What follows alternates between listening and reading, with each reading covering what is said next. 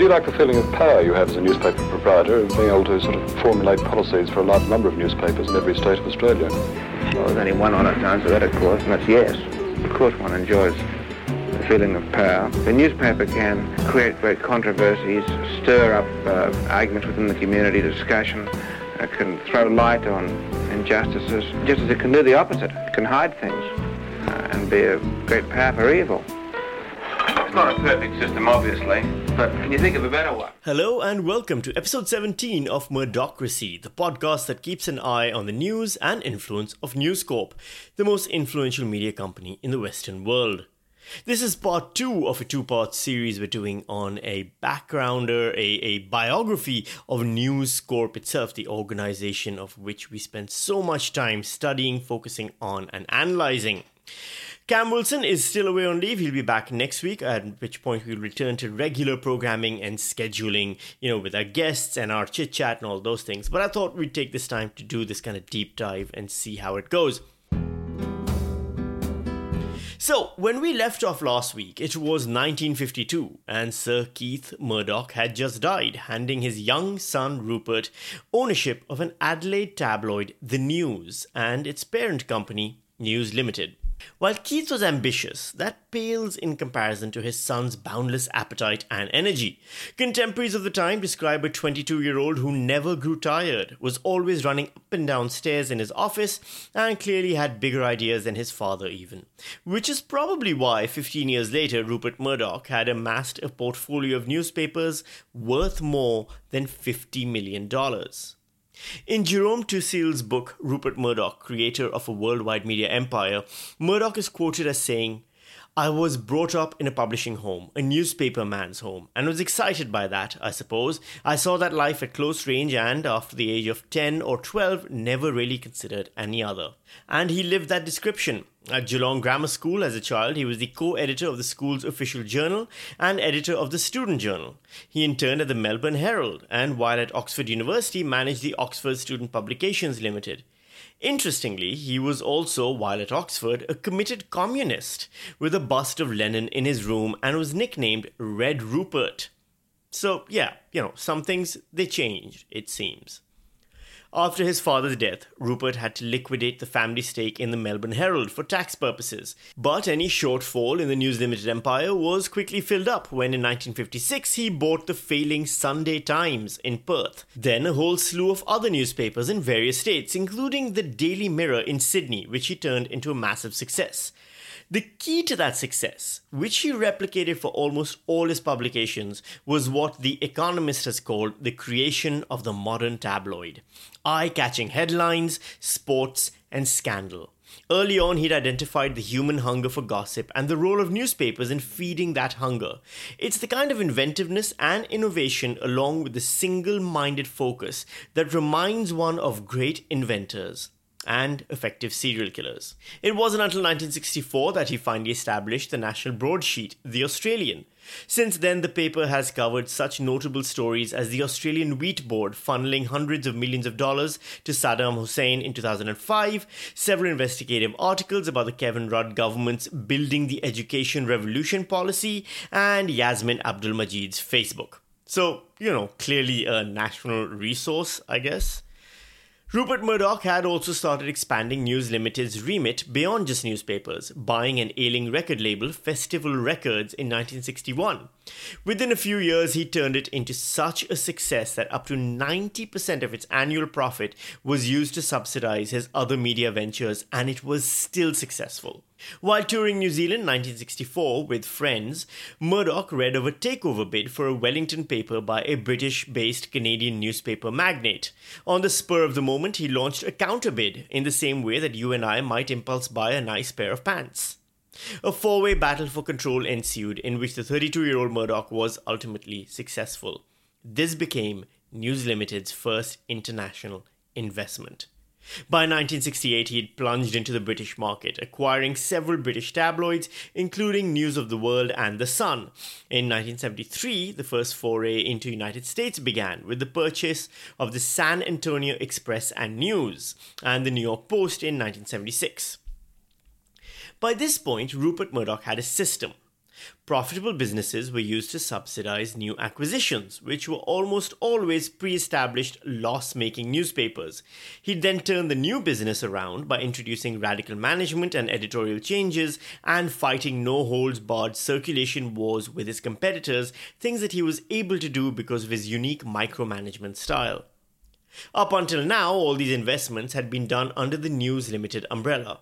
In 1979, however, Murdoch established News Corporation, a holding company for News Limited. Hey Sammy, I hear you ask, what's a holding company? Fair question. I had to look it up to be sure myself. Basically, a holding company is a company that doesn't actually produce any goods or services on its own. Its entire purpose is to hold controlling interests in other companies. So in this case, News Corporation or News Corp holds News Limited, or as is now known, News Corp Australia, along with News UK, which owns all the Murdoch British press, New York Post, HarperCollins, and hundreds of other smaller companies. All of this is possible because the parent holding company reduces the overall risk for the shareholders. Got it? Not really? Okay, look at it this way. News Limited had been set up to buy newspapers, and it did that. But by now, Rupert Murdoch had started to realize his appetite was too small for one medium. By 1984, he'd bought a sizable stake in 20th Century Fox Film Corporation, buying it from oil magnate Mark Rich, who had just been sent to jail for trading with Iran during the height of the hostage crisis. And by 1985, Murdoch had become a US citizen so he could own local TV stations. That same year, his sizable stake in the 20th Century Fox became complete ownership, and it wasn't long before Murdoch owned TV stations, movie studios, record labels, magazines, and of course, newspapers across America, and all of them sitting under the umbrella of News Corporation. By the late 1980s, Murdoch had broken the control printing unions had over British newspapers by creating new facilities that combined modern computing with newer printing technology within the offices of the newspapers themselves. What's now known as the Wapping Dispute led directly to the severe decline of trade union influence in the UK and to a revolution in newspaper publishing practices globally. If you want more information on this, I highly recommend listening to David Dimbleby's excellent podcast miniseries, The Sun King, on Audible. It even gets into the phone hacking scandal of News of the World and the origins of Fox News in far greater detail than I will manage here.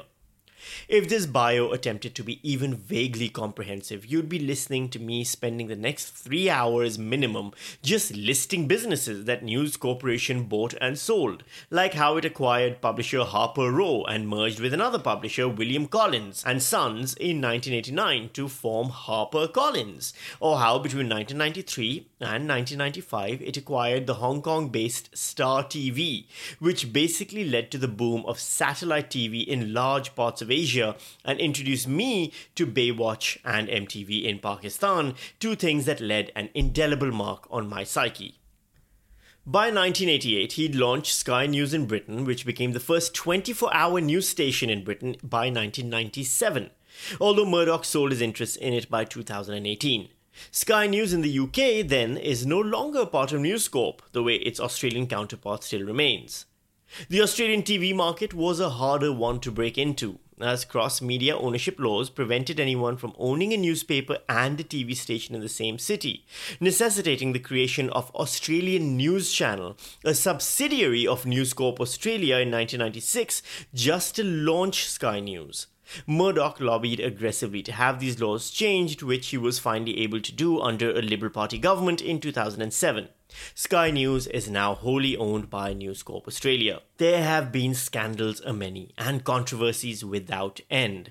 Fox News became a thing in 1996, created to appeal to a conservative audience and placed under the stewardship of Roger Ailes, a media consultant for Nixon, Reagan and Bush Sr., who resigned in 2016 after being accused of long-term sexual harassment by many female employees.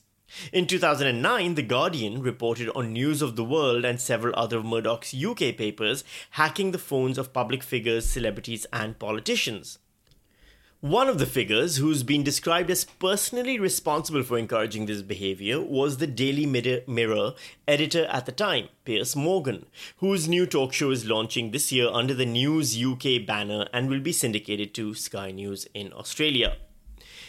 In 2005, News Corporation purchased MySpace. The Wall Street Journal joined the family in 2007 for the bargain price of $6 billion. And on and on. By 2013, News Corporation was the world's largest media company in terms of total assets and the fourth largest in terms of revenue. But the scandals were catching up. There was the phone hacking in the UK, along with an editor being caught bribing police for exclusives on stories that led, according to the editor himself, to the suicide of the subject of those stories. In the US, there were the FBI investigations into the phones of 9/11 victims being allegedly hacked, potential misleading of investors by senior executives, and bribing a member of the US military to obtain a photo of an imprisoned Saddam Hussein wearing only underwear. And in Australia, allegations were made that a News Corporation subsidiary had used hackers to undermine pay TV rivals in Australia and elsewhere. Some of the victims of the alleged hacking, such as Austar, were later taken over by Murdoch's company.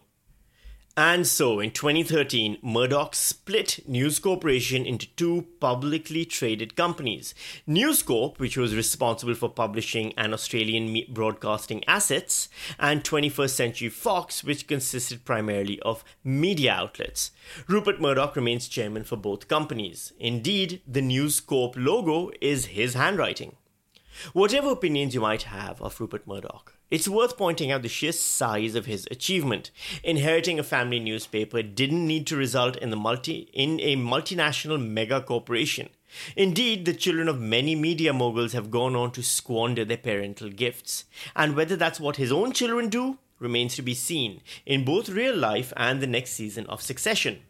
But in the meantime, for us here in Australia, News Corp Australia remains a gigantic presence in our media landscape, with more than 8,000 staff nationwide and owning everything from approximately 142 newspapers, 30 magazine titles, digital media like realestate.com.au, taste.com.au, a 65% ownership of Foxtel, and shares in the Brisbane Broncos NRL team.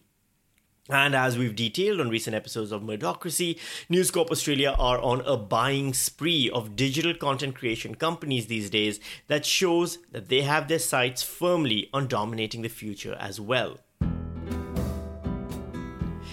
Next week, Cameron Wilson will be back, as will our regular broadcasting. If you enjoyed listening to this deep dive as much as I did creating it, let us know on the Facebook page, or our Twitter, or even our Patreon. There's a lot more that we can deep dive into within the News Corp multiverse, so if there's any particular subjects you'd like me to focus on, do let me know. I'm more than happy to oblige. Otherwise, we'll see you right back here next week on Murdocracy. Bye!